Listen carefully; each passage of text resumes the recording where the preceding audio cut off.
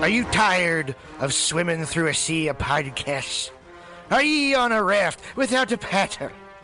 Well, gather around me, sea dogs, and get aboard me pirate ship as we set sail for the seas of MutinyRadio.fm. From there, you can captain your own pirate ship as you sail through over 44 different shows for all of your listening pleasures. They've got live comedy to small business advice, LGBTQ friendly to sports, vinyl to gutter punk.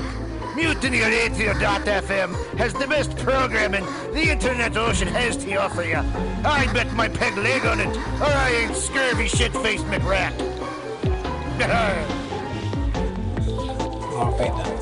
Wow, you are listening to the Alta-Cast / some call me Tim. We don't know what anything is anymore. That was really fun to listen to Steve Poggi as the pirate doing all of the ads from all of the days. So yeah, Mutiny Radio is closing December 1st. New chapters opening. Mutiny Radio isn't going, well, Mutiny Radio is going somewhere. It's going to Greece to make films, to make art films in Greece, because I'm so scared. You know, and okay, yeah, it's better for my life. But also, man, if you've been listening to this show as long as we've been doing it, we used to bash Trump like a motherfucker. And he's going to be reelected, you guys, and it's scary. And I don't want to keep saying it because it keeps putting it into the gestalt. But Americans, man, we got some fucking problems. And I do not think that they're going to be solved by capitalism. But maybe, I don't know. I don't know what's going to happen to you guys. But we will always keep up the archives. I will continue to pay to keep the Mutiny Radio archives in perpetuity because they're important. They're sonic references, and we'll keep up the website and we'll keep up the podcasts, and we'll try to work with them in some meaningful way because, you know, over the past 10 years, a lot of water has been created to bring the horses to. And it just, I've never known how to bring horses to water. I know how to make water, which is kind of miraculous. Like, okay, I'm not saying I'm God or whatever, but if content metaphorically is water in this sense, we've made an enormous lake. And, you know, in the future, maybe the focus becomes getting people to find that content as opposed to continuing to create, or the content that I will continue creating will be comedy for myself. And then also these films, man. Art films, like actual art films, like throwback to the 50s, even earlier, the start of film when it was like this burgeoning art and what that means. I've never, you know, it's the one art I haven't really done yet. I've done the theater, now I've done radio, and yeah, I've done the written form, right? Okay, so, and now film. But art, I mean, I ain't got a lot of years left on this planet. Who knows how many we all have? But I would like to create something meaningful, or that at least the group that creates it, we all believe in its meaning. Like, hell yeah. I think that the problem with comedy is it's so insular to yourself. It's so narcissistic. And there is a freeing power in that you don't have to rely on anybody. But I think it's killed my soul a little bit. Like, I used to do theater where we would have, you know, people would be involved for weeks before the play, hours and hours of rehearsal, dance rehearsal, learning, like, oh my God, so much crazy stuff. And at the end, get paid $50 and they'd be stoked on it because they would have done it for free. And it's like, what? Anyway, art for art's sake, despite the commercialism, I think I've got to, and that's where I've been for a while, you know, with the free speech stuff, but it's just too hard here. You have to be a capitalist, I think, in the United States. And I'm just a little socialist. But I've sort of forgotten my socialist soul because I've been so, you know, comedy will really kill you. It's just, it's a lot of little people who have their own little worlds. And sometimes they get in a solar system, but there's still so much space between them. It's really wild. And then sometimes someone will be a planet with like rings and people will like ring around it or whatever, but then it's still part of this. Ooh, Doing the metaphors today.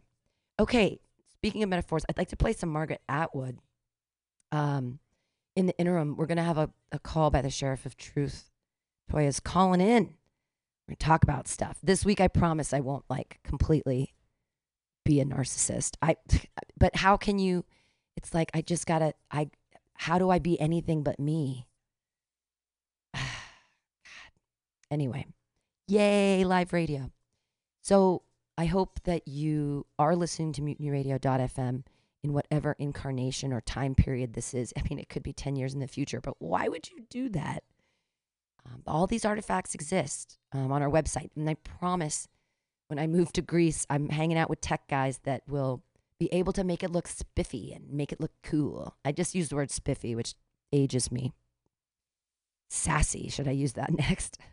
Okay. We're going to listen to Margaret Atwood because she's much better with words than I. And we'll be back. Alabama and the Deep Mission, paired with tasty comedy from Bay Area's favorite comics. Buffy! Every Saturday, or at least the 2 Saturdays a month that the court mandates I have to see you. It's sunshine and even in a drizzle, but not too much. Hey, Daddy, remember after soccer practice when it was raining and you didn't come? I really don't. Anywho. Nell took the Greyhound bus up to Styles. It was already the afternoon. Tig and Una had decided that Nell shouldn't try to spend the entire weekend, not the first time, because it might be too much of a strain for the children. She waited in the station for Tig to pick her up, knitting away at her bedspread. She had only 2 more rows of squares to go. She'd already attached the finished rows together using a crochet hook, and the red and purple and blue checkerboard effect had come out just the way she'd pictured it. Tig was late, but this was nothing new. He was usually late collecting her. He had other errands to do in Styles. He needed to get gas, go to the hardware store, buy groceries. Once she'd recognized that, she was fine about the lateness, more or less. They drove to the farm in the rusted-out Chevy. The boys were sliding around on the frozen pond. They didn't have skates on, but they had hockey sticks. They were shooting pucks. They waved their mittened hands as the car skewed its way up the drive. This time there was no embrace, no throwing off of garments, no hurried plunge under Tig's duvet. Instead, once they were inside the door, there was an awkward pause. "They'll be happy out there for a while," said Tig. "Maybe we should make some cocoa," said Nell. That was what you did with children. You made them cocoa. "And popcorn," she added.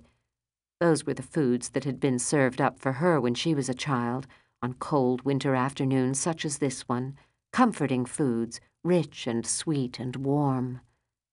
"That's a good idea," said Tig. He smiled at her, pleased that she was making an effort. Luckily, there was some cocoa, and also some popping corn. Nell busied herself mixing up the cocoa powder and the sugar. She measured the milk into a saucepan, then she turned on the stove and began jiggling the corn kernels in an iron pot. Den mother, she thought. Camp counselor. Sunday school teacher on an outing. Those were her choices, her disguises. Prissy ones, all of them, reeking of blue cotton blouses with badges on their sleeves. How would she greet the boys? "Hello there, I'm your dad's mistress." But mistress as a word had gone out the window along with adultery. You couldn't have one without the other. The boys came in through the shed. She could hear them laughing, stamping the snow off their feet. Then they were in the main room.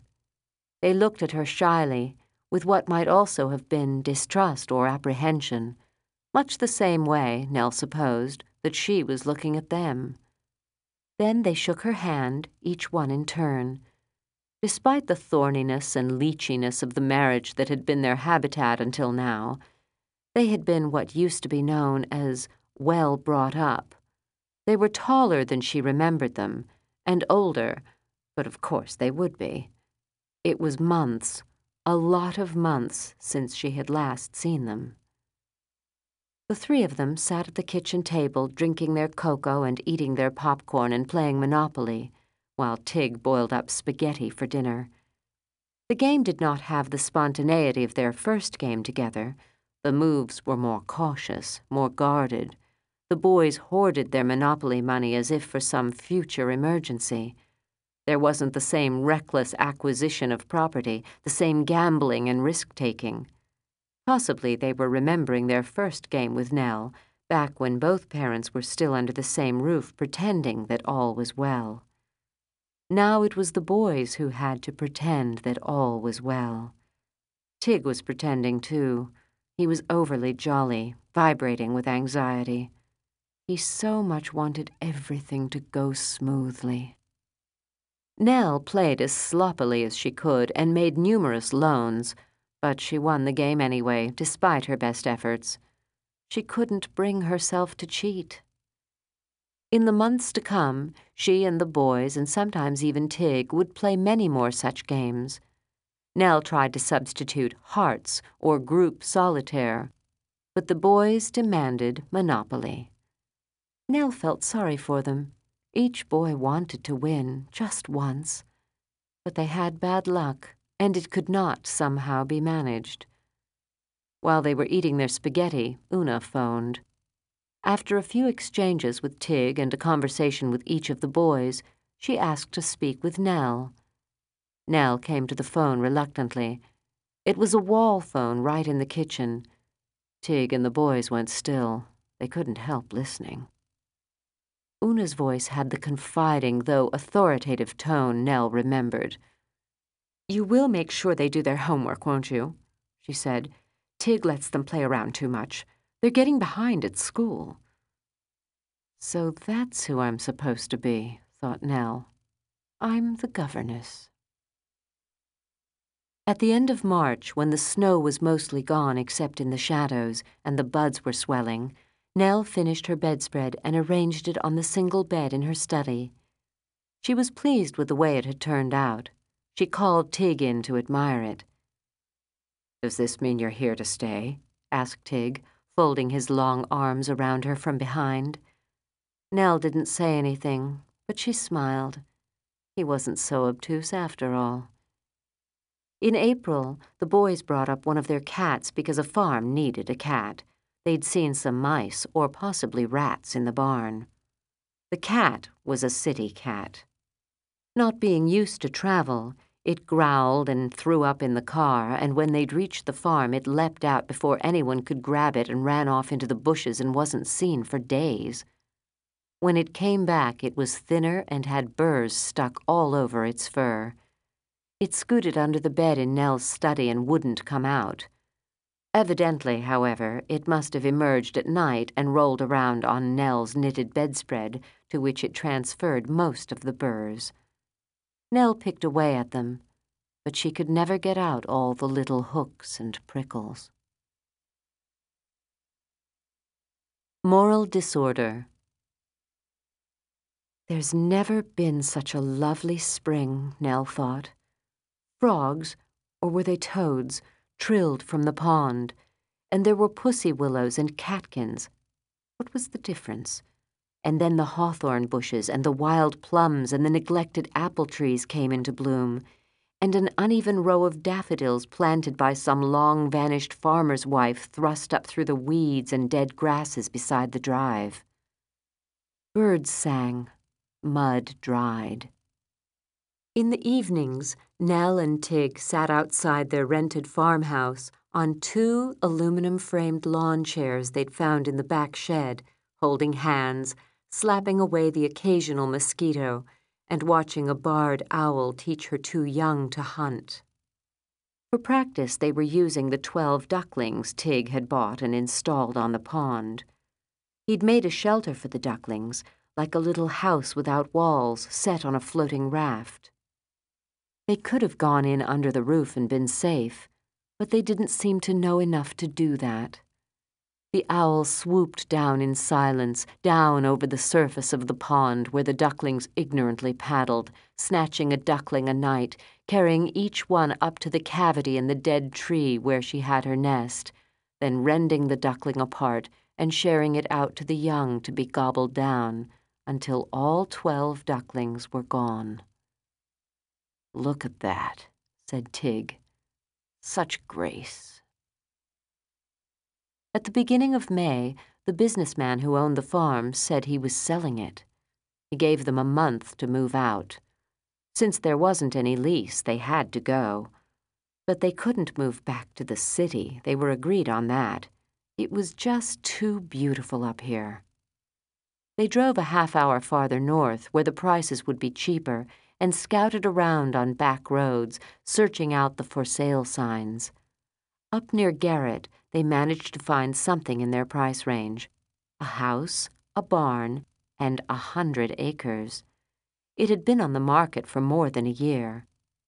"Vacant possession," said the owner, who was showing them around himself. He lived on another farm. He'd been using this barn to store hay, but now he was selling both properties, cashing in.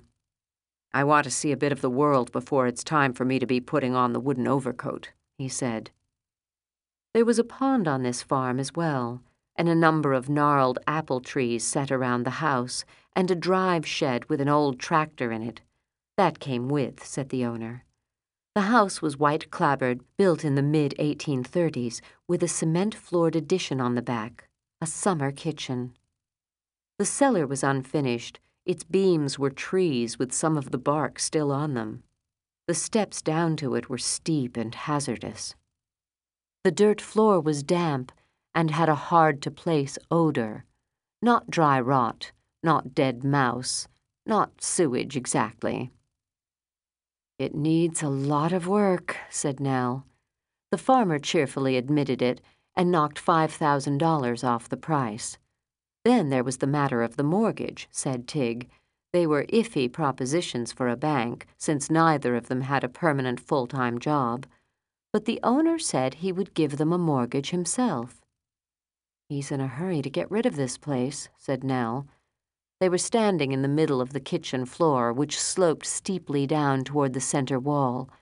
They'd have to jack the floor up from underneath and run in a new crossbeam sooner or later.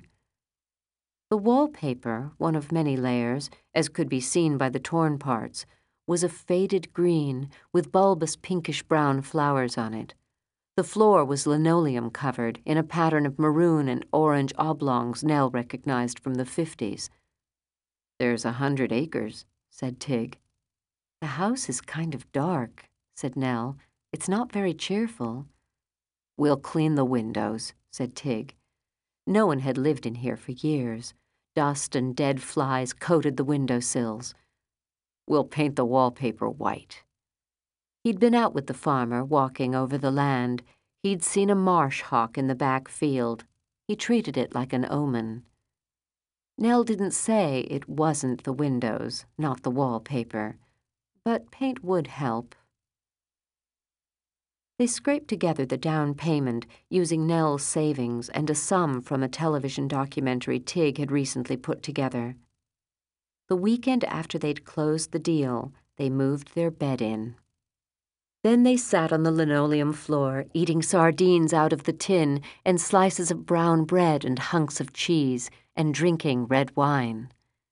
There was only a single glaring overhead light bulb dangling from a wire, so they turned it off and lit a candle instead. It was like an indoor picnic. "So it's all ours," said Tig. "I've never owned any real estate before," said Nell. "Neither have I," said Tig. "It's a bit scary," said Nell. "We'll go out and see the hawk tomorrow." Nell kissed Tig. It wasn't the best idea because of the sardines, but they'd both been eating them. "Let's go to bed," said Tig. "I need to brush my teeth," said Nell. They lay on Tig's mattress, their mattress, with their arms around each other. They'd carried the candle upstairs. It flickered in the warm breeze that came in through the open bedroom window. Nell thought about filmy white curtains. She'd always wanted those when she was young. And about how such curtains would ripple in such a breeze once they had some. "You shouldn't have said I'm your wife," said Nell after a while, "at the lawyer's." "A lot of women are keeping their own names now," said Tig. "But it's not true. Una's your wife. You're still married to her." "Not really," said Tig. "Anyway, you put spouse instead of wife. It's a dead giveaway. Didn't you catch the way he was looking at me, that lawyer?" "What way?" "Just that way." "What would you like to be called?" said Tig. Now he sounded hurt. Nell said nothing. She was spoiling things. She didn't want to. She'd been put in a false position, and she hated that. But she had no other word to suggest, no word for herself that would be both truthful and acceptable. Over the next few days, they moved in the rest of their possessions, the bunk beds for Tig's 2 children, the ones they slept on when they came to visit, the single bed for the guest room, Nell's desk, a few chairs, some bookcases and books, Nell's orange table. She'd left the rest of her furniture behind in the city. They'd have to get some other furniture eventually. The house looked quite empty, but they didn't have the spare cash for it at the moment. Tig's 2 boys came up the next weekend and slept in their bunk beds in their new room and went for a long walk with Tig all around the property. They saw the marsh hawk, 2 marsh hawks. "They must be a pair," said Tig. They'd been hunting for mice. The boys were pleased with the tractor in the barn.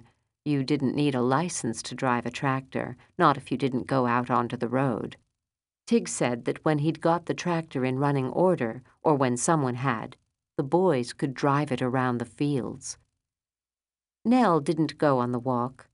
She stayed in the house and made biscuits.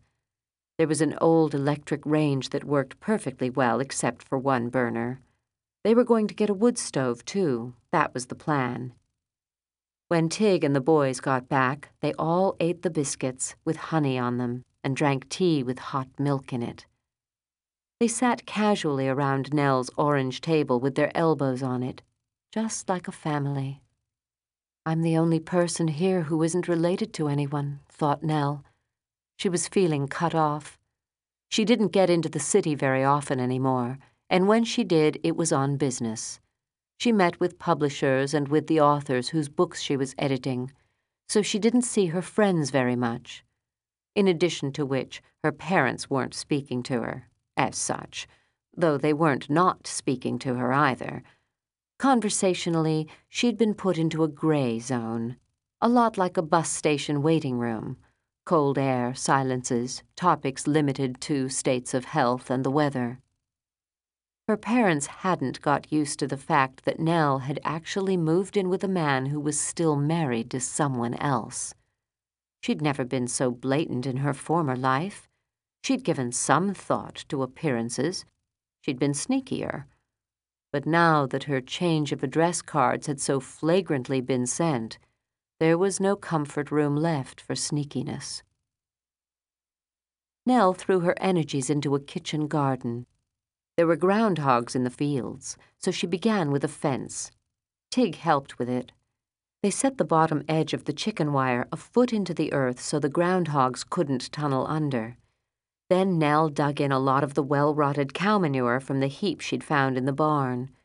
There was enough of it to last for years. Beside the front door, there was a knobbly, straggly rose. She pruned it back. She pruned some of the apple trees, too. She'd taken a new interest in sharp implements, shears and clippers, picks and shovels, pruning saws and pitchforks. Not axes. She didn't think she could handle an axe.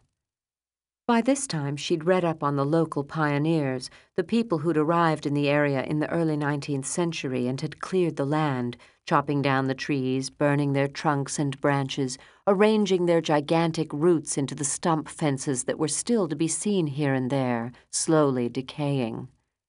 Many of these people had never used an axe before they'd come.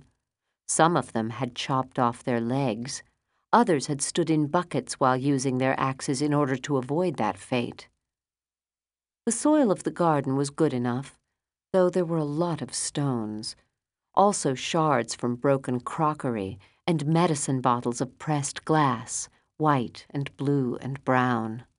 A doll's arm, a tarnished silver spoon, animal bones, a marble. layer upon layer of lives lived out. For someone once, this farm had been new. There must have been struggles, misgivings, failures, and despair. And deaths, naturally. Deaths of various kinds. While Nell worked in the garden, Tig went out and about. He drove up and down the side roads, exploring.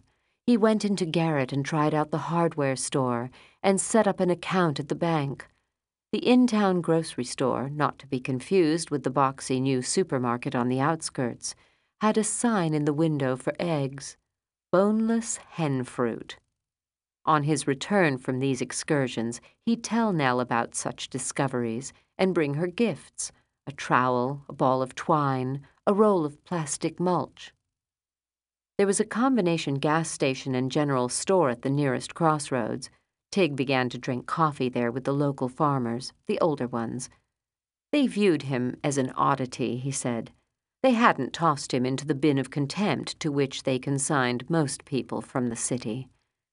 He drove a rusty car and didn't wear a tie and knew what a ratchet set was, all to the good. But he wasn't a farmer either. Nonetheless, they let him sit in on the coffee sessions where he picked up farming hints and gossip. They even began teasing him a bit, a development he reported to Nell with some glee. Nell didn't go along on these jaunts. She wasn't invited. The rule for the farmers' coffee group was men only. This was not stated, it was a given.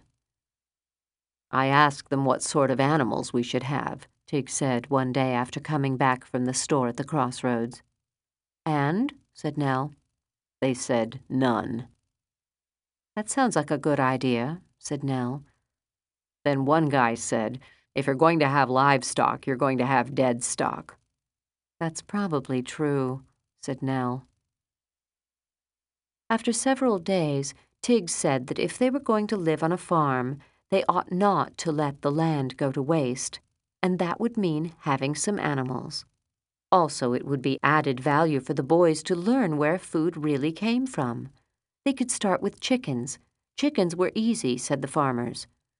Tig and the boys built a somewhat lopsided chicken house so the chickens could be protected from predators at night. They also made a fenced-in yard where the chickens could run around safely. Tig and Nell and anyone else who was there would be able to eat the eggs, said Tig, and then they could eat the chickens themselves once they got too old to lay eggs. Nell wondered who was going to kill the elderly chickens when the time came. She did not think it would be her. The chickens arrived in burlap sacks. They adjusted to their new surroundings immediately, or they appeared to. They didn't have a wide range of facial expressions. The farmer who'd supplied them had thrown in a rooster. He said the hens would be more contented that way, said Tig. The rooster crowed every morning, an ancient biblical sound.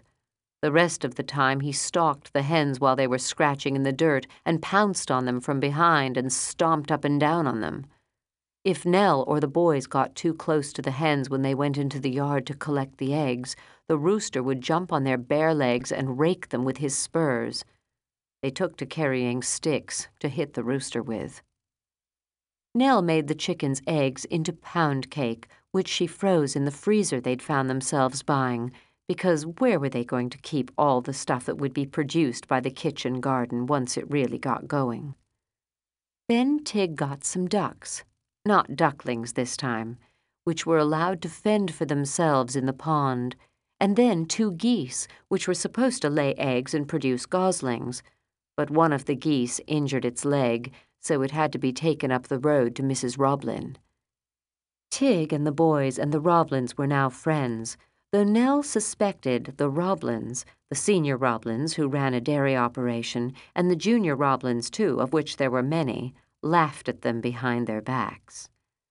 The Roblins had been on their farm for a long time and knew what to do about all farm emergencies. The nearby cemetery had a lot of Roblins in it. Mrs. Roblin was a square-shaped, round-faced old woman.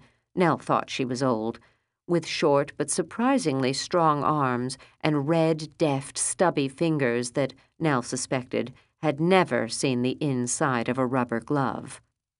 The boy said she pitched in when necessary, and Nell understood that this pitching had nothing to do with baseball and everything to do with manure.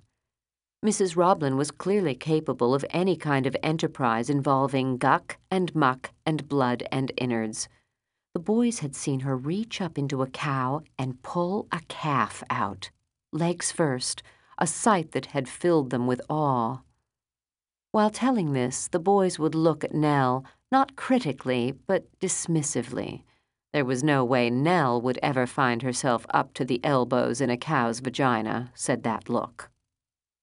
Nell had hoped Mrs. Roblin would set the goose's leg and put a splint on it, but that wasn't what happened. The goose came back in oven-ready form, which, said Tig, was the way things were done in the country. The remaining goose, or was it a gander, wandered around for a while, looking sad, thought Nell, and then flew away. By this time there were also 2 peacocks, a pair Tig had found at a peacock farm on one of the back roads and had given to Nell as a present. "Peacocks?" Nell said. Tig was intending to please her. He always did intend it. How could she not appreciate his enthusiasm, his spontaneity? "What about the winter?" she said. "Won't they die?" "Peacocks are a northern Himalayan pheasant," Tig said. "They'll take care of themselves. They'll be fine in the cold." The peacocks were always together. The peacock would display, unfurling his huge tail and rattling it, and the peahen would admire him. They flew around easily and sat in trees and pecked about here and there. Sometimes they flew into the hen yard. The rooster knew better than to get into a fight with the peacock, which was a lot bigger than him. At night, the peacock couple roosted on the crossbeam of the barn, where they must have thought they were out of danger. They screamed like babies being murdered, usually just before dawn. Nell wondered where they would make their nest. How many baby peacocks would they produce?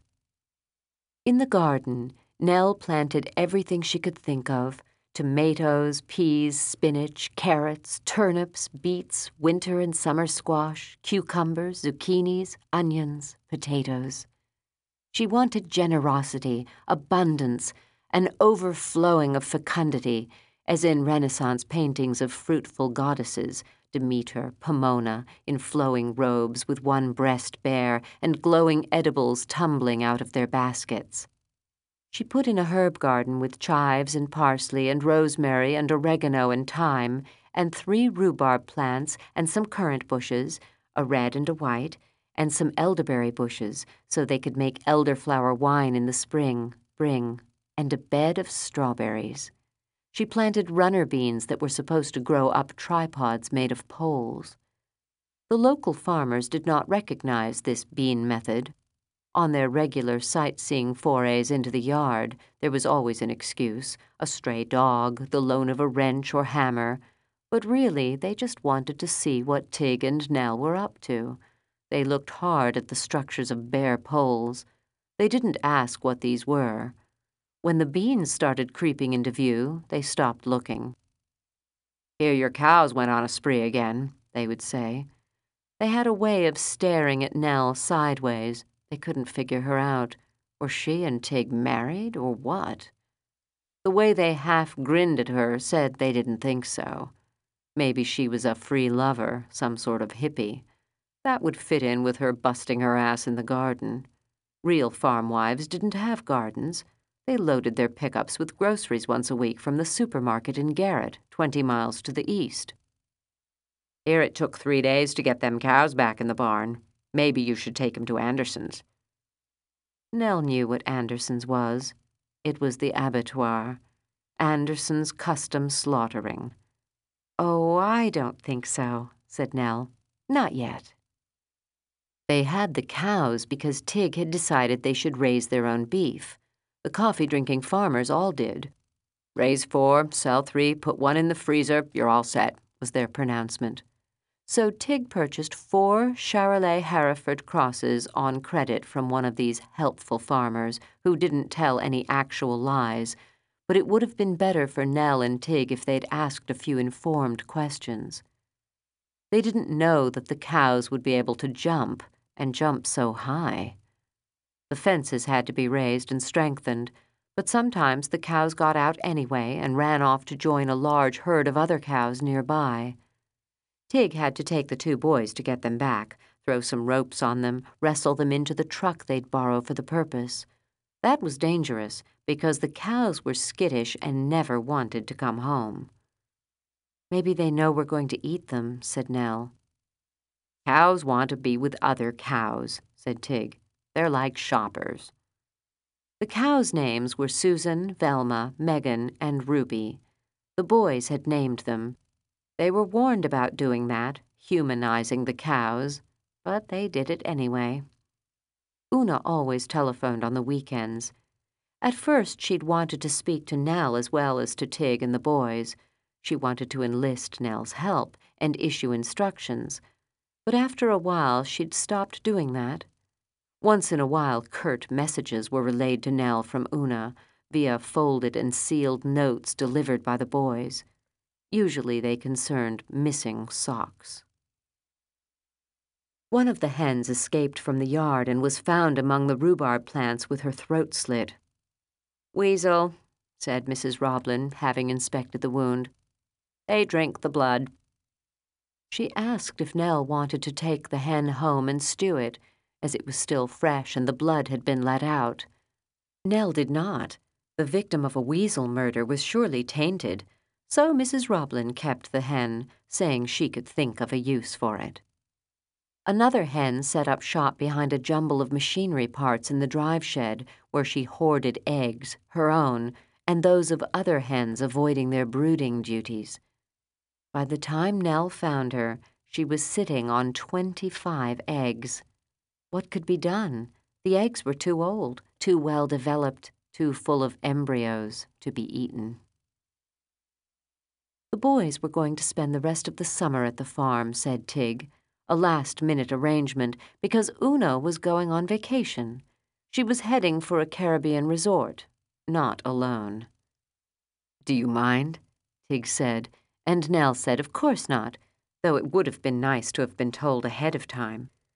Tig said there hadn't been any ahead of time. Nell stuck a list onto the refrigerator with a magnet. It was a list of cleaning duties: sweeping, clearing the table, washing the dishes. They would all take turns. She herself would continue to do all the laundry in the temperamental second-hand wringer machine they'd found. She'd continue to hang it on the line.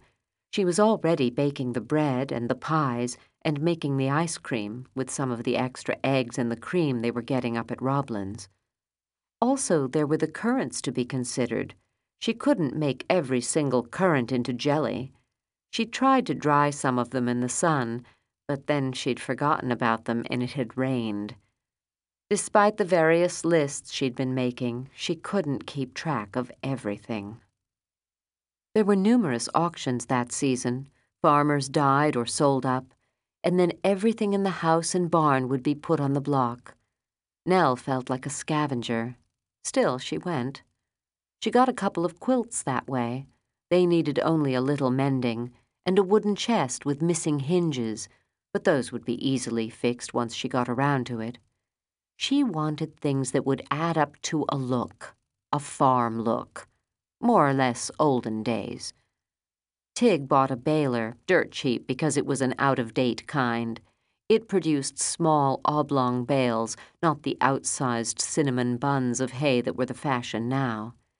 He and the boys would take off the hay, he said. They could feed it to the cows in the winter and sell the excess hay at $1 a bale. He'd pay the boys, of course, whatever you'd pay an unskilled laborer. Tig and Nell would lose money on this venture, or break even at best, said Tig, but it would be a terrific experience for the boys, who would be able to do some real work and feel useful. What did Nell think of that? "I think it's fine," said Nell. This had become her standard answer when it was a question of Tig's enthusiasms. While Nell and Tig were going to farm sales, the boys spent time in the barn. They got up to lots of things in there. Alcohol was consumed, psychedelic substances tested, cigarettes and dope smoked regularly. The dope came from local back fields, where some of the younger farmers were growing lucrative, though illegal, crops of what they called wacky tobacco. Inside the barn, plots were hatched. Making off with the car was considered, running away to Montreal, or at least to Garrett, to see horror movies. These plots remained theoretical, and the boys did not shout or smash things, unlike some Nell had heard of. So Tig and Nell had no idea. They found all this out much later, once the boys had grown up and had passed through their 20s and their anger at Tig for having left home, and had begun to share their reminiscences. The boys weren't getting on too well at school. Una had forwarded their report cards, implying that this lack of progress was Tig's fault. But Tig, who had the tractor working now, who let the boys drive it around the farmyard and out to the back field, said they were learning so many other things, things that would come in handy for them in their later lives. The boys were taller now, taller than Nell. One of them was almost as tall as Tig. They had tans and biceps. They ate huge meals, and when Tig didn't have them working at something else, they were under the tractor, unscrewing parts of it and screwing them on again. They got covered with grease and oil and dirt and sometimes blood from various tool-inflicted wounds, which seemed to make them quite happy. Nell washed a lot of towels. When the weather was right, hot and sunny, and the hay had been cut and raked into rows, Tig and the boys labored at the baling, wearing thick gloves and bandanas twisted around their foreheads to keep the sweat from running into their eyes. The baler got dragged around the fields by the tractor, spewing out bales and chunks of dried mud and pieces of twine. The process was hot and dusty and very noisy. Straw made its way into their clothes. Fragments of it went up their noses. Getting the bales into the barn was the worst part. Nell helped sometimes, wearing a bandana and a big-brimmed hat. In the evenings they were all so tired they could barely eat. They fell into bed before sunset. At the end of August, Tig received a typed letter from Una, accusing him and Nell of exploiting the boys as child labor in order to make a profit from them. Tig and Una were supposed to be drawing up a separation agreement so they could get a divorce, but Una kept changing lawyers.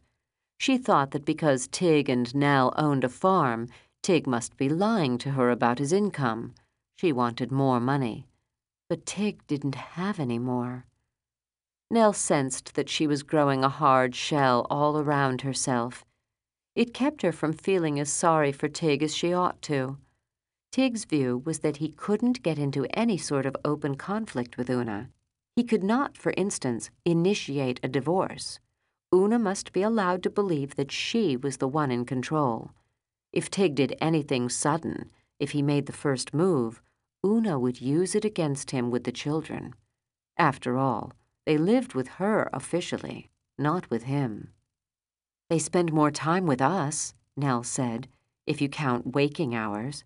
And she'll use it against you anyway. She already is." "She isn't well," Tig said. "There's something wrong with her health." He said that nothing must be done to disturb Una unduly. "I disturb her unduly anyway," thought Nell. "I can't help it." There was more to this conversation, but it wasn't voiced. "I'm almost 34, thought Nell. When will things be untangled?" But Tig was in no hurry. The wild plums in the hedgerows ripened and fell. They were blue, ovoid, fragrant.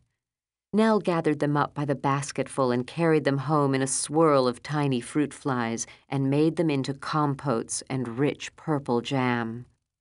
Tig licked her purple fingers, kissed her purple lips. They made love slowly in the warm, hazy evenings. Replete, thought Nell. That's the word. Why would I want anything to change ever? In September, Nell picked the less wormy and scabby apples from the apple trees and made them into apple jelly. The ground under the trees was littered with fallen and fermenting apples. Butterflies lit on them and drank, then staggered around unevenly. Wasps did the same. One morning, Tig and Nell woke up to find a herd of drunken pigs lying under the trees, grunting and snoring in contentment. Evidently, they'd been on a binge. Tig chased them off, then followed them to see where they'd come from. They were from the pig farm up the hill in back. They did this every year, said the pig farmer. They'd break out of their pen just as if they'd been planning it for months and dig their way under the fence. They always picked the right time. It cheered them up to have this one orgy to look forward to, was his view. Never mind that the apple trees weren't his. Nell knew they couldn't say anything. A boundary was a boundary only if you could defend it. People's houses got broken into around here. Theft took place. Vandalism. She didn't always feel safe when Tig wasn't there. Susan the cow went away in a truck one day and came back frozen and dismembered. It was like a magic trick, a woman sawed in half on the stage in plain view of all, to reappear fully restored to wholeness, walking down the aisle. Except that Susan's transformation had gone the other way. Nell didn't want to think about what had happened to Susan during her period of invisibility. "Is this Susan we're eating?" said the boys, shoveling down the pot roast. "You shouldn't have named the cows," said Nell. The boys grinned. They'd discovered the value of shock and horror, at least at the dinner table. Nell was overrun with vegetables. She didn't know what to do with them. Some could be canned, others dried and frozen. Yet others, such as the mound of surplus zucchinis, fed to the chickens. Nell put up a dozen jars of cucumber pickles, a dozen jars of pickled beets. She stored the potatoes and carrots and onions in the root cellar, where they joined the bottles of homemade beer Tig had brewed and the crock of fermenting sauerkraut from Nell's excess cabbages. Putting the sauerkraut in the cellar was a mistake. It filled the whole house with a strong odor of dirty feet. But Nell comforted herself with the thought that it was high in vitamin C and would be useful if they were snowed in all winter and began to get scurvy. In the second week of October, Tig and Nell beheaded their first hen. Tig did it with the axe, looking a little pale. The hen ran around the yard spouting blood from its neck like a fountain. The cows became agitated and mooed. The remaining hens cackled. The peacocks screamed. Nell had to consult Mrs. Roblin as to what to do next. She scalded the hen and plucked it as per instructions. Then she took out the insides. She had never smelled anything so nauseating. There were a number of eggs of various sizes in various stages of development. "That's it," she thought. "I'm not doing this again. Those chickens will die of old age as far as I'm concerned." Tig made the chicken into a stew with carrots and onions from the garden. The boys ate it with relish. They wished they'd been there to see the hen running around without a head. Tig had recovered from his pale moment and was reveling in the joys of description. In late October, 3 ewes were added to the cows in the farmyard. Tig's idea was that they would produce lambs, which could then be sold or eaten. The ewes waded into the pond for some unknown reason and got their legs tangled in a roll of barbed wire that was lurking under the surface, and Tig had to cut them free with wire cutters and carry them out. Their fleece was sopping wet and they were very heavy. They struggled and kicked, and Tig slipped and went sideways into the pond, and after that he got a cold. Nell rubbed Vicks VapoRub on him and made him hot lemon with whiskey in it. In November, Tig's bottles of homemade beer began to explode down in the cellar. There would be a bang, then beer and broken glass all over the floor, like a Saturday night car crash. Nell never knew when one of the bottles was about to go off.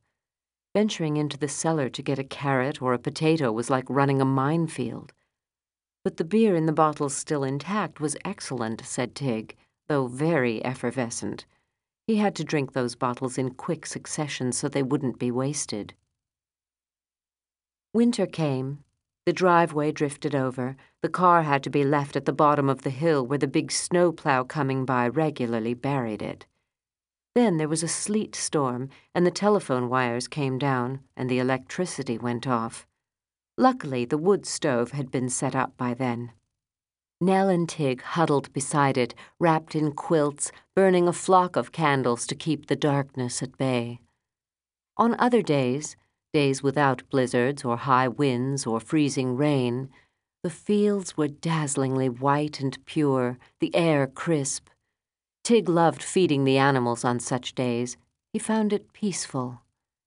They'd gather around him in the morning while he opened a fresh bale of hay, their fragrant breath steaming in the cold, jostling one another only slightly, looking in the wintry scene like the corner of a nativity tableau. Nell gazed out the window at the tranquil grouping, feeling she was back in a simpler time. But then the phone would ring. She'd hesitate before answering. It might be Una. In February, with the snow whipping across the icy fields, the ewes lambed. One of them had triplets, and rejected the smallest of her 3 lambs. Tig found it shivering and trembling in a corner of the stall. Tig and Nell took the disowned lamb inside the house and wrapped it in a towel and put it into the wicker laundry basket and wondered what to do next.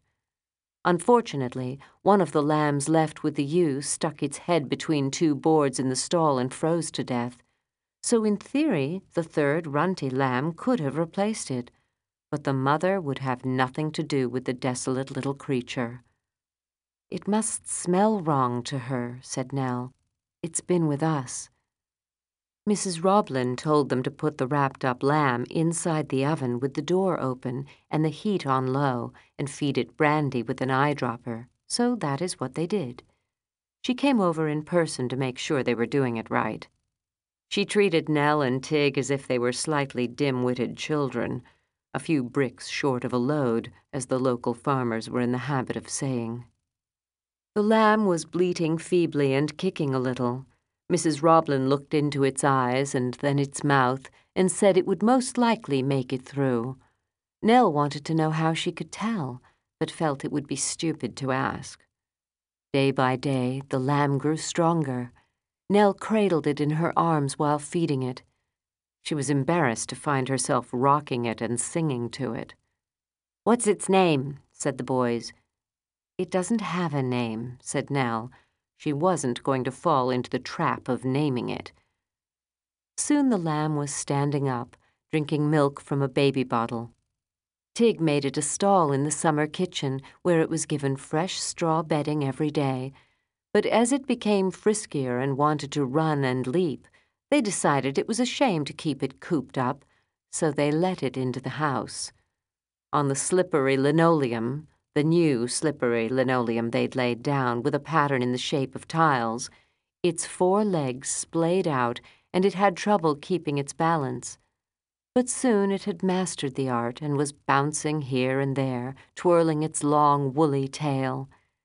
It couldn't be toilet-trained, however. It peed whenever it felt the urge and left piles of shiny brown raisin-sized pellets on the linoleum. Nell made it a diaper out of a green plastic garbage bag, cutting holes for the back legs and the tail, but that was worse than useless.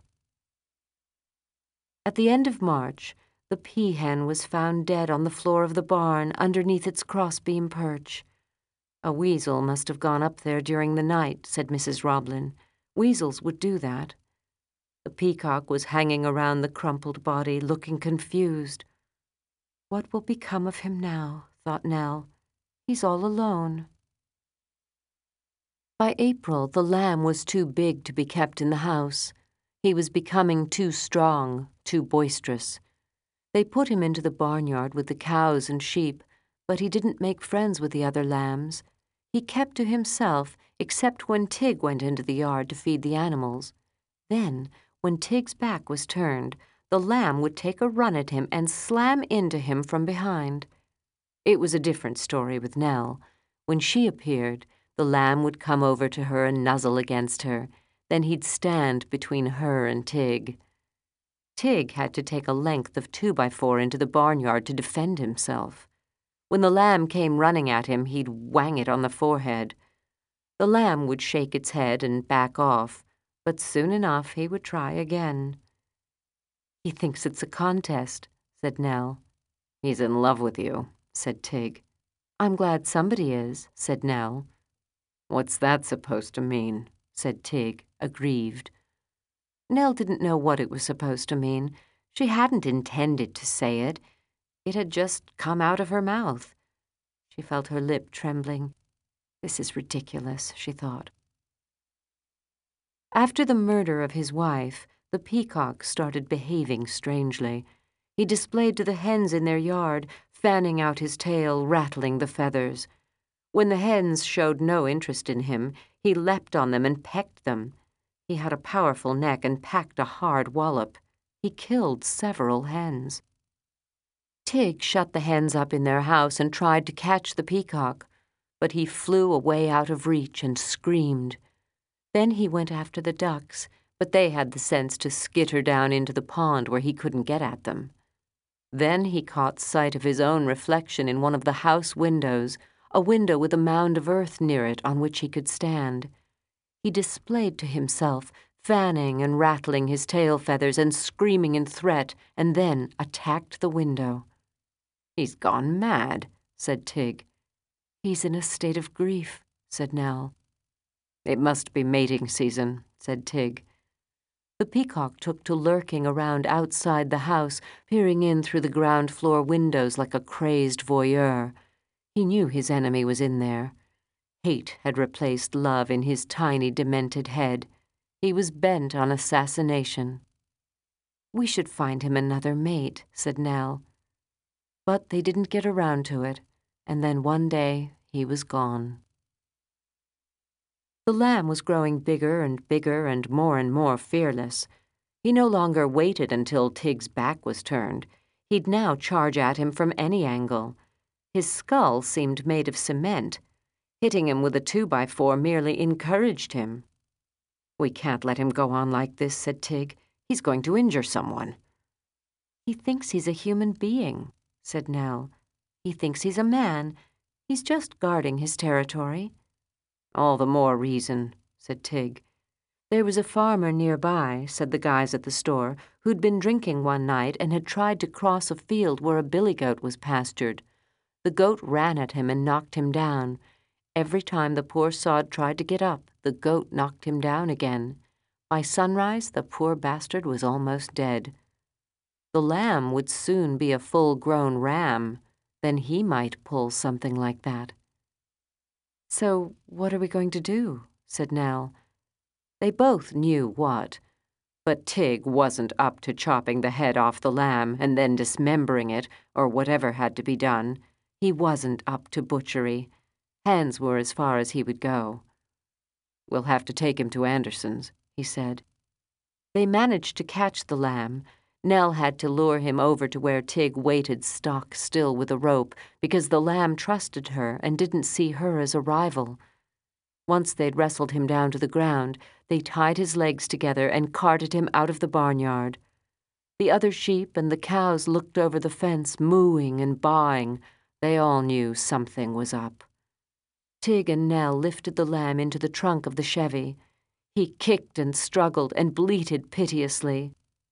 Then they got into the car themselves and drove away. Nell felt as if they were kidnapping the lamb, tearing him away from home and family, holding him for ransom, except that there wouldn't be any ransom. He was doomed, for no crime except the crime of being himself. His muffled bleats did not stop, all the way to Anderson's custom slaughtering. "What next?" said Nell. She felt exhausted. Treachery is hard work, she thought. "We get him out of the car," said Tig. "We take him into the building." "Do we have to wait?" said Nell. "While it's happening," she meant. "While it's being done. The way you'd wait at a child's first visit to the dentist. Wait where? There was no place to wait. Anderson's was a long, low building that had once been white. The double doors were open. From inside came a dim light. Stacks of barrels stood around outside in the yard, and crates, and a closed van, a horse van, and some rusted machinery parts, a sort of pulley. The barrels and crates also looked rusted, but they couldn't be rusted because they were made of wood. There was nobody around. Maybe they should honk the horn to announce their presence, Nell thought. That way they wouldn't have to go in. Tig was at the back of the car trying to get the trunk open. "It's jammed or something," he said. "Or maybe it's locked." From inside the trunk, the lamb bleated. "I'll go in," said Nell. "There must be someone. The doors are open. They'll have a crowbar." Or something, she thought. They'll have all kinds of things. Bludgeons, sharp-edged tools, knives for the throat-slitting. She went into the building. A row of naked light bulbs hung from the ceiling. Beside the door were 2 more barrels, the tops off. She looked in. They were filled with skinned cows' heads in brine. She assumed it was brine. There was a sweet, heavy, clotted smell, a menstrual smell. The cement floor was strewn with sawdust. At least the weather is cool, she thought. At least there aren't a lot of flies. Farther on was a sort of corral and some high-sided pens or cubicles. "Hello?" she called. "Anybody here?" As if she'd come to borrow a cup of sugar. From around the corner of one of the pens came a tall, heavy man. On top he was wearing nothing but an undershirt. His thick arms were bare. As in some old comic book about torturers in the Middle Ages, he was bald. He had an apron on, or maybe it was just a piece of gray canvas tied around his middle. There were brown smears on it that must have been blood. In one hand he was holding an implement of some kind. Nell did not look closely at it. "Help you?" he said. "Our lamb is stuck in the trunk," she said, "of our car. It's jammed shut. We thought maybe you had a crowbar or something." Her voice sounded tinny and frivolous. "Won't be hard," said the man. He strode forward.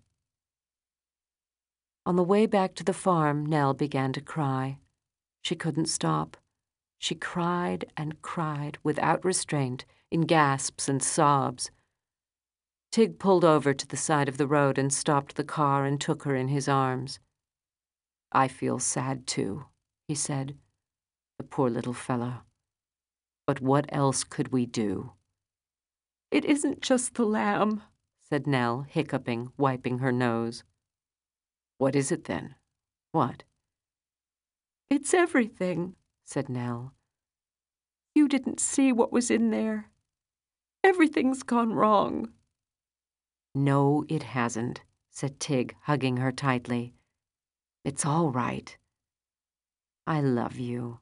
It'll be fine." It won't, said Nell. She began to cry again. "Tell me what it is." "I can't." "Just tell me." "You don't want me to have any babies," said Nell. The lamb came back in a white oblong cardboard box, like a dress box. Neatly arranged in wax paper were the tender pink chops, the 2 legs, the shanks and neck for stewing. There were 2 little kidneys and a delicate heart. Tig cooked the lamb chops with dried rosemary from Nell's garden. Despite her sorrow, for she still felt sorrow, Nell had to admit they were delicious. "I am a cannibal," she thought with odd detachment. Maybe she would grow cunning up here on the farm. Maybe she would absorb some of the darkness, which might not be darkness at all, but only knowledge. She would turn into a woman others came to for advice. She would be called in emergencies. She would roll up her sleeves and dispense with sentimentality, and do whatever blood-soaked, bad-smelling thing had to be done. she would become adept with axes. White Horse. In their second year at the farm, Nell and Tig acquired a white horse. They didn't buy this horse or even seek her out, but suddenly there she was. In those days, they picked up animals the way they picked up burrs. Creatures adhered to them. In addition to the sheep, cows, chickens, and ducks, they'd gathered in a dog they called Howl, a blue tick hound, possibly even a thoroughbred. He'd been wearing an expensive collar, though no name tag.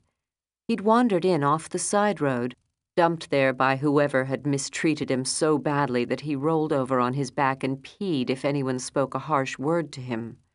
There was no point in trying to train him, said Tig. He was too easily frightened. Howl slept in the kitchen sometimes, where he barked in the middle of the night for no reason. At other times, he went on excursions and wasn't seen for days. He would come back with injuries, porcupine quills in his nose, sore paws, flesh wounds from encounters with, possibly, raccoons. Once, a scattering of bird-shot pellets from a trespassing hunter. Though he was a coward, he had no discretion. They'd also sprouted a number of cats, offspring of the single cat that had been transported to the farm from the city and was supposed to have been spayed. Obviously, there had been a mistake, because this cat kittened underneath a corner of the house. The kittens were quite wild. They ran away and plunged into their burrow if Nell even tried to get near them. Then they would peer out, hissing and trying to look ferocious. When they were older, they moved to the barn where they hunted mice and had secrets. Once in a while, a gizzard, squirrel, Nell suspected, or else a tail or some other chewed-up body part offering would appear on the back door threshold, where Nell would be sure to step on it, especially if her feet happened to be bare, as they often were in summer. The cats had a vestigial memory of civilization and its rituals, it seemed. They knew they were supposed to pay rent, but they were confused about the details. They ate out of the dog's dish, which was kept outside the back door. Howl didn't bark at them or chase them. They were too terrifying for him. Sometimes they slept on the cows. It was suspected they had dealings in the hen house. Eggshells had been found, but nothing could be proved. The white horse, the white mare, had a name, unlike the cats. Her name was Gladys. She had been installed with Tig and Nell because of Nell's friend Billy, who was a horse lover from childhood, but who lived in the city now, leaving her no outlets. Billy had seen the white horse or mare standing in a damp field all by herself, hanging her head disconsolately. She was in a sad condition. Her mane was tangled, her white coat was muddy, and her hooves had not been dealt with for so long that her toes were turned up at the ends like Turkish slippers.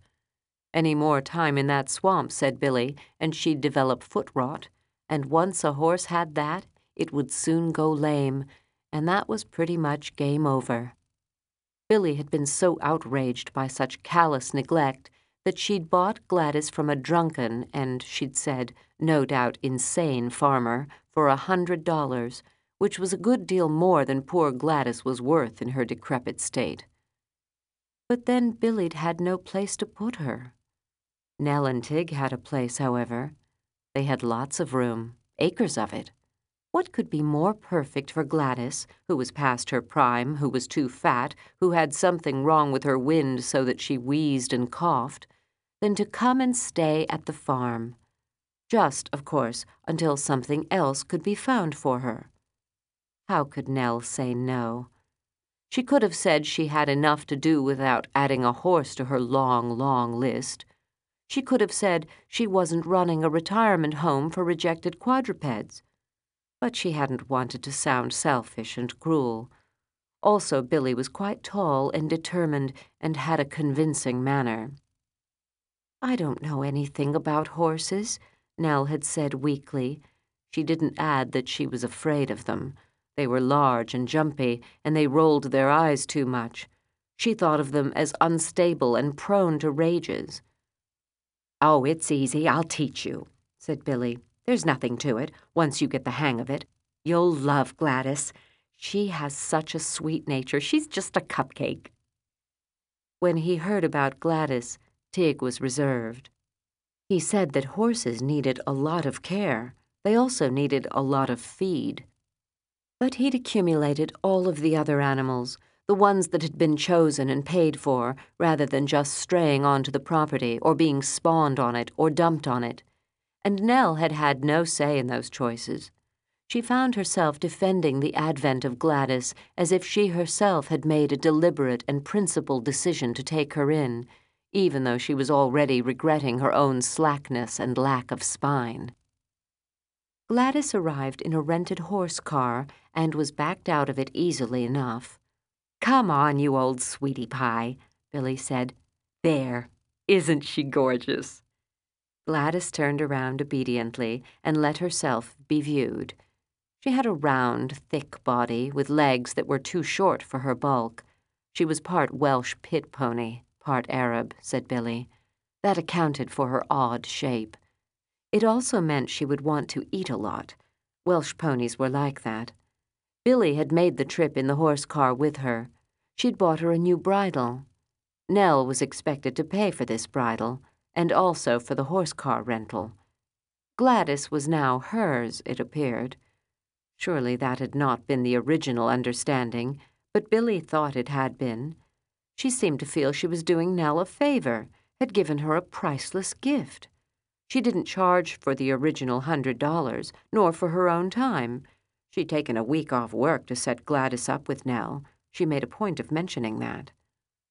Gladys regarded Nell through her long, frowsy forelock.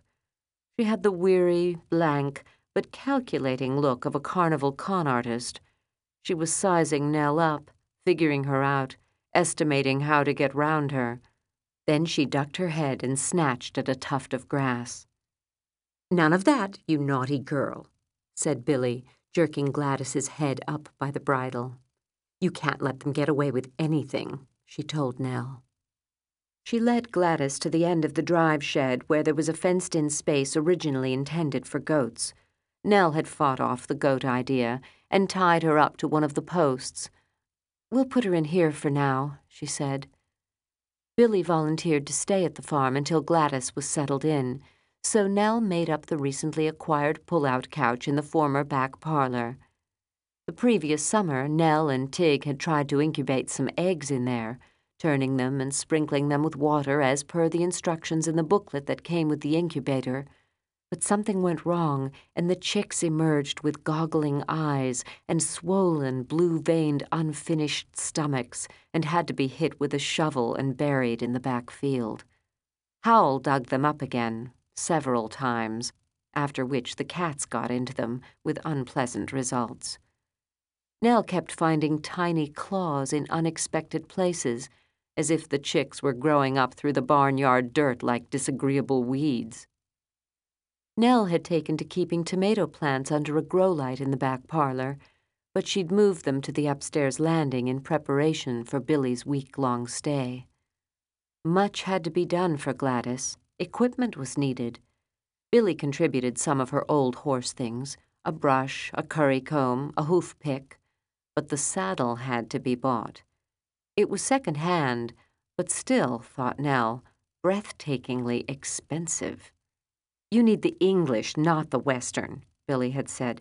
"That way you'll learn to be a real rider." What she meant, it turned out, was that with the English saddle you had to grip with your knees or else you would fall off. Nell would rather have had the Western saddle. She had no interest in plummeting off a horse, but at least with Gladys it wasn't very far down to the ground because of her stumpy little legs. Saddle soap had to be applied to the saddle and worked in. Metal items on the tackle had to be polished. A horse blanket was needed too, and a crop, and some old towels for rubbing Gladys down. Gladys would have to be rubbed down like a boxer after every session of exercise, said Billy, because horses were delicate creatures, and the number of diseases or conditions they could get was staggering. After the tackle had been brought up to scratch, Gladys herself had to be gone over inch by inch. Nell did the work because she had to learn how, didn't she? With supervision by Billy. Dust and old hair came off Gladys in clouds. Long white horsehairs from her mane and tail detached themselves and floated onto Nell. Gladys bore all this patiently and might even have enjoyed it. Billy said she was enjoying it. She seemed to have a pipeline to Gladys's mind. She spent some time patiently explaining that mind to Nell, so Nell wouldn't do anything that might spook Gladys and cause her to panic and bolt. The hens were a potential danger. So was the laundry. Nell had strung a clothesline between two of the apple trees out at the front of the house, which was therefore a no-go zone. They hate flapping, Billy said. They see a different picture out of each eye, so they don't like surprises. Life comes at them from all sides. It's unsettling for them, you can imagine. A farrier was called in. Luckily, Billy knew one, and Gladys had her hooves trimmed and sparkling new horseshoes applied. She was looking friskier now. She was taking more of an interest. Her ears swiveled around at the sound of Nell, who always had a carrot with her or a sugar cube, this because of a hot tip from Billy. "She has to bond with you," said Billy. "Breathe into her nose." Then Nell had to try digging the stones out of Gladys's hooves. This needed to be done at least twice a day, said Billy, and also before riding Gladys and after riding Gladys, because you never knew when she might pick up a stone. Nell was afraid of being kicked, but Gladys didn't mind having her feet picked out. "She knows it's for her own good," said Billy, whacking Gladys on the rump. "Don't you big lump." Gladys was on a diet despite the carrots. Being thinner, Billy claimed, would help with the wheezing problems. It would be necessary to ride Gladys every day. She needed the exercise, and also the excitement. Horses were easily bored, said Billy. At last it was time to try Gladys out. The saddle was lifted onto her. The girths tightened. Gladys put her ears back and gave a crafty sideways look. Billy swung up into the saddle and kicked Gladys in the flanks, and Gladys cantered off down the road to the back field. They looked quite funny, top-heavy. Tall Billy astride fat Gladys, with Gladys's stumpy little legs whirring away underneath her like an egg beater. After a while, Billy and Gladys came back. Gladys was wheezing, Billy pink in the face. "She's been ridden by too many people," said Billy. "She has a hard mouth. I bet she was used for kiddie rides." "What do you mean?" said Nell. "She has a whole bag full of tricks," said Billy. "Bad habits. She'll try them out on you, so look out." "Tricks?" "You just have to stay on," said Billy grimly, dismounting. "Once she knows you're on to her, she'll cut out the monkey business. You're a bad girl," she said to Gladys. Gladys coughed. Nell found out what the tricks were the first time she tried to ride Gladys. Billy ran alongside, shouting instructions. "Don't let her get near the fence. She'll try to scrape you off. Keep her away from the trees. Don't let her stop. Give her a kick. Pull her head up. She's not allowed to eat that. Don't pay any attention to that cough. She's doing it on purpose." Though Gladys wasn't going very fast, Nell resisting the impulse to lean forward and clutch Gladys by the mane. She had a vision of Gladys rearing up on her two back legs, or else her two front legs, as in films, with the same result in either case, Nell shooting off into the bushes head first. But nothing like that happened.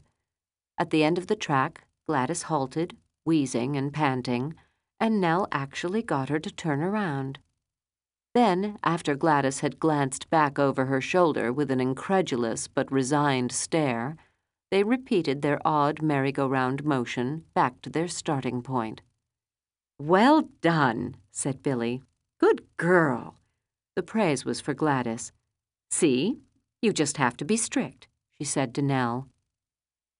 When the week was over, Billy left in a sullen mood because Gladys had not been sufficiently grateful for having been rescued.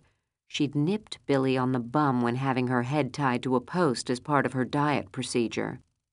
Once Billy was no longer in the picture, Gladys and Nell came to an understanding. True, every time Nell approached with a bridle, Gladys would start wheezing. But once the saddle was on, she'd remember she might get a carrot at the end of her ordeal, and she would settle down, and off they would go down to the back field, always the same track. They avoided the gravel side road, neither of them liked trucks, and the front of the house as well because of the laundry. They didn't ride across the fields because of hidden groundhog holes.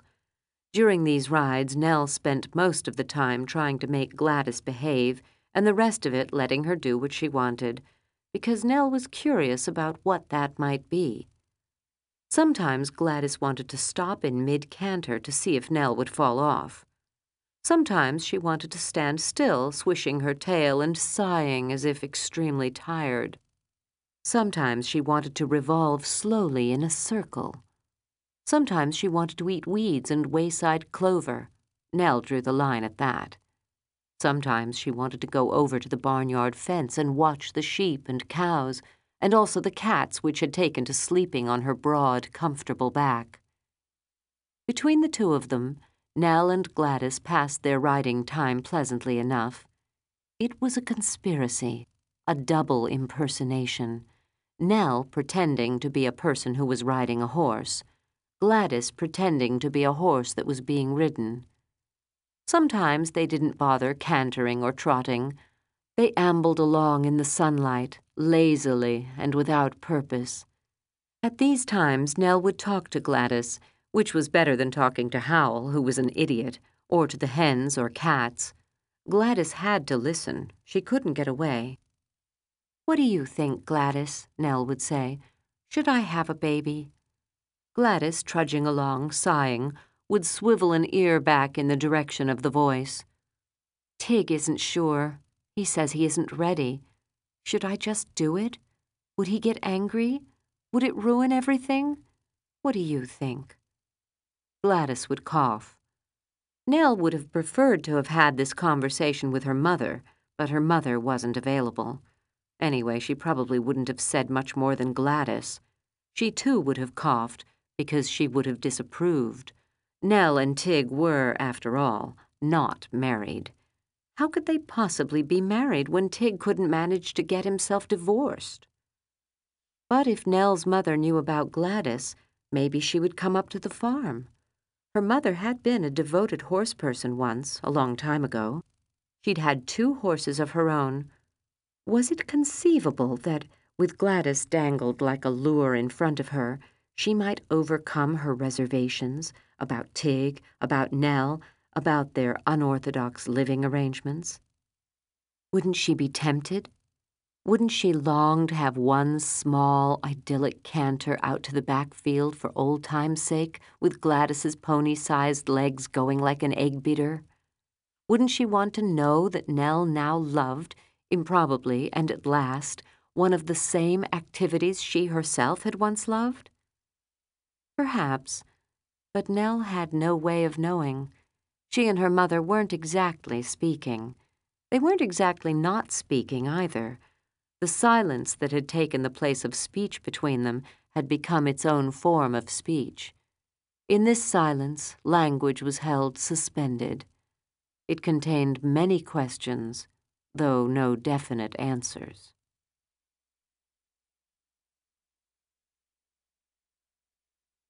On the last Saturday in February, Nell took the Greyhound bus up to Stiles.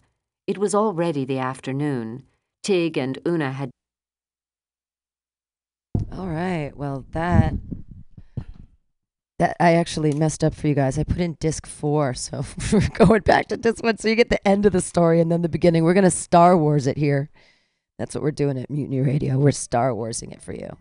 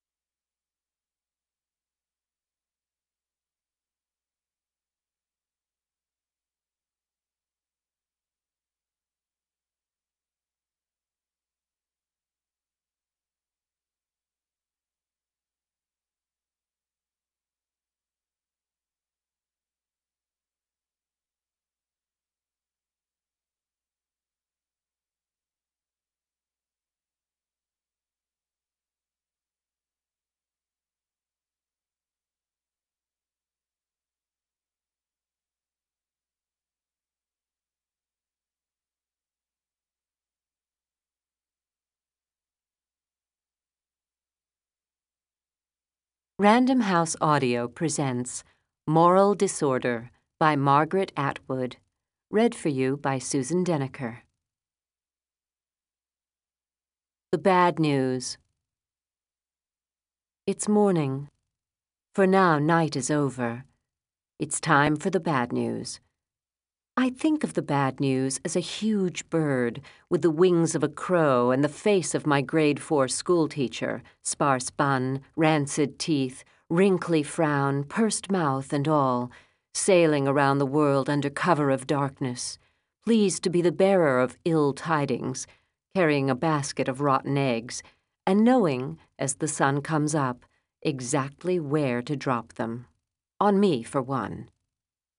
At our place, the bad news arrives in the form of the bad news paper. Tig carries it up the stairs. Tig's real name is Gilbert.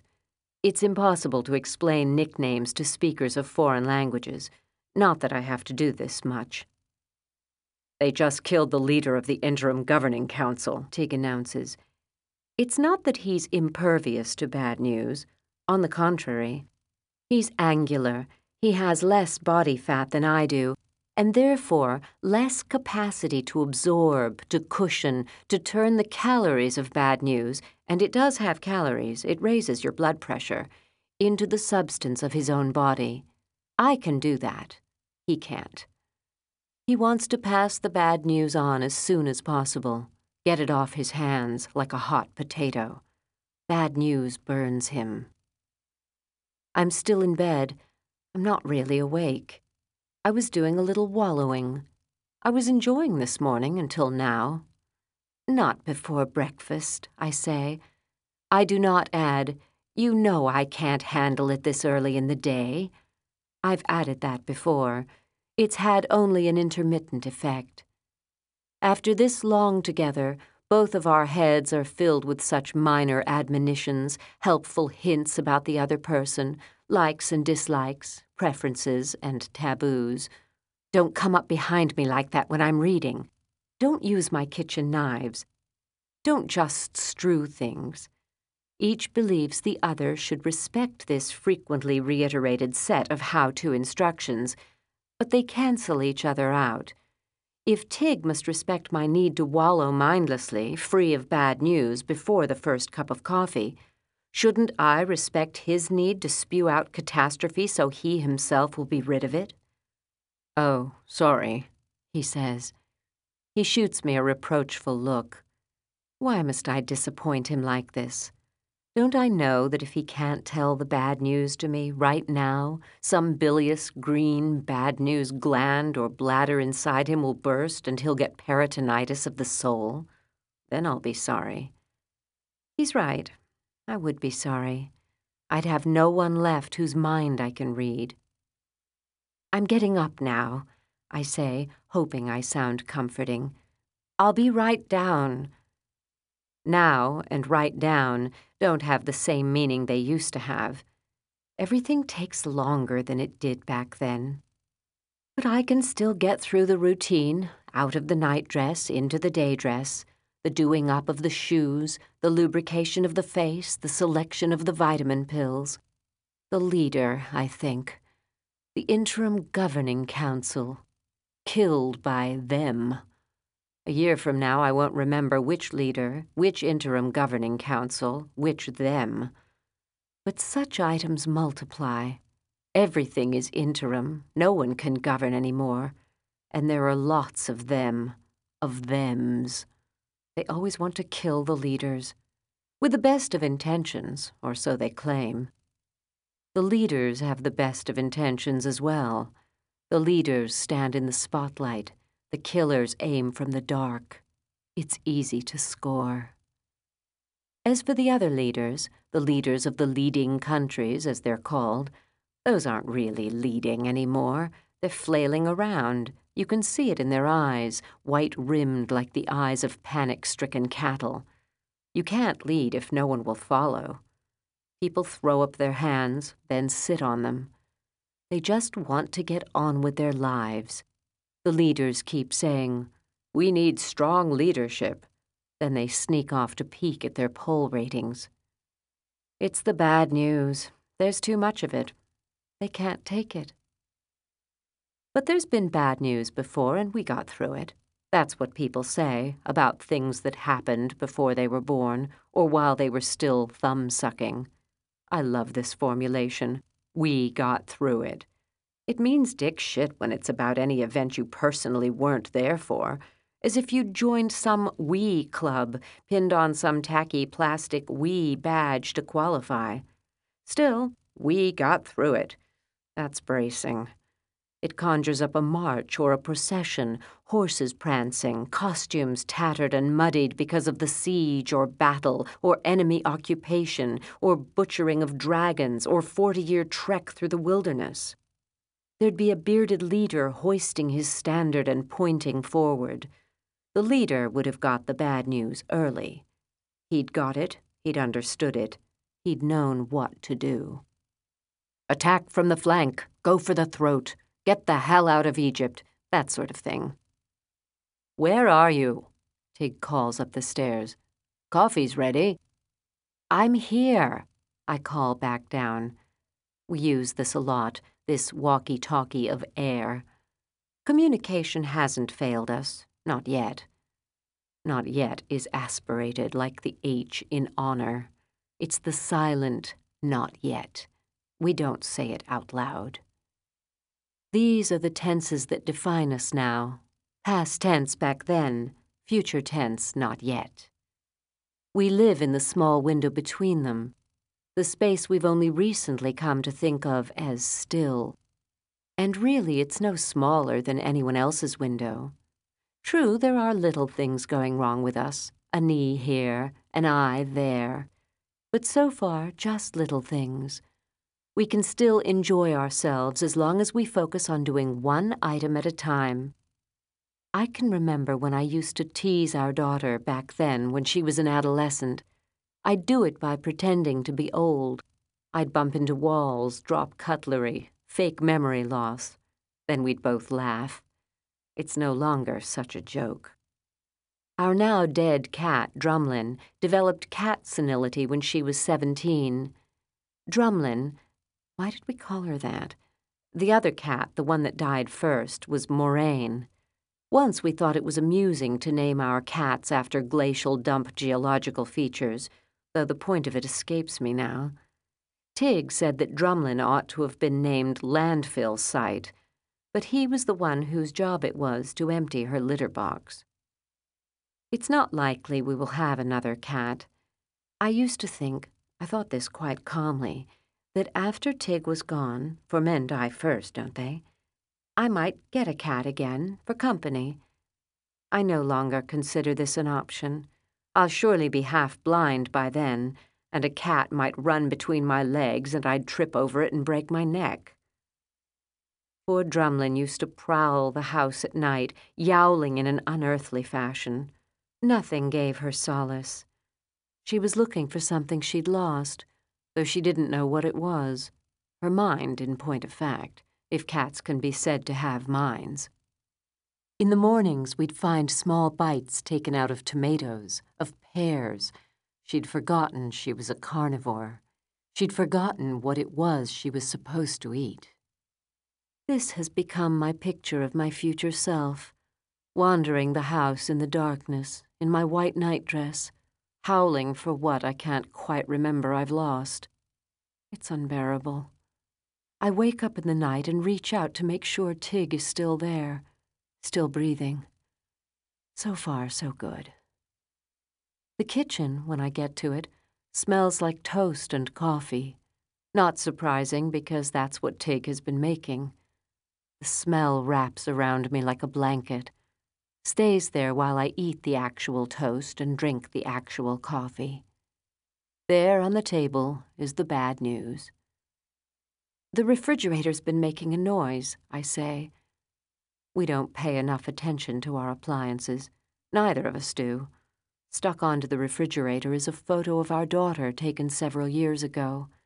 It beams down on us like the light from a receding star.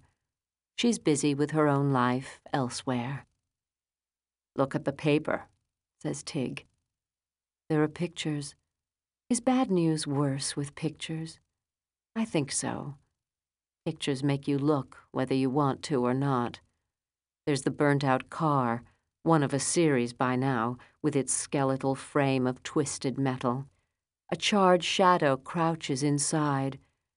In pictures like these, there are always empty shoes. It's the shoes that get to me. Sad, that innocent daily task, putting your shoes on your feet, in the firm belief that you'll be going somewhere. We don't like bad news, but we need it. We need to know about it in case it's coming our way. Herd of deer in the meadow, heads down, grazing peacefully. Then woof, woof, wild dogs in the woods, heads up, ears forward, prepare to flee. Or the muskox defense. Wolves approaching is the news. Quick, into a circle. Females and young to the center, snort and paw the ground. Prepare to horn the enemy. They won't stop, says Tig. It's a mess, I say. I wonder where the security was. When God was handing out the brains, they used to say back then, some folks we could name were last in line. If someone really wants to kill you, they'll kill you, Tig says. He's a fatalist that way. I disagree, and we spend a pleasant quarter of an hour calling up our dead witnesses. He submits Archduke Ferdinand and John Kennedy. I offer Queen Victoria, 8 failed attempts, and Joseph Stalin, who managed to avoid assassination by doing it wholesale himself. Once this might have been an argument. Now it's a pastime, like gin rummy. We're lucky, says Tig. I know what he means. He means the two of us sitting here in the kitchen, still. Neither of us gone. Not yet. Yes, we are, I say. Watch the toast. It's burning. There. We've dealt with the bad news. We've faced it head on, and we're all right. We have no wounds, no blood pours out of us. We aren't scorched. We have all of our shoes. The sun is shining, the birds are singing. There's no reason not to feel pretty good. The bad news comes from so far away most of the time. The explosions, the oil spills, the genocides, the famines, all of that. There will be other news later. There always is. We'll worry about it when it comes.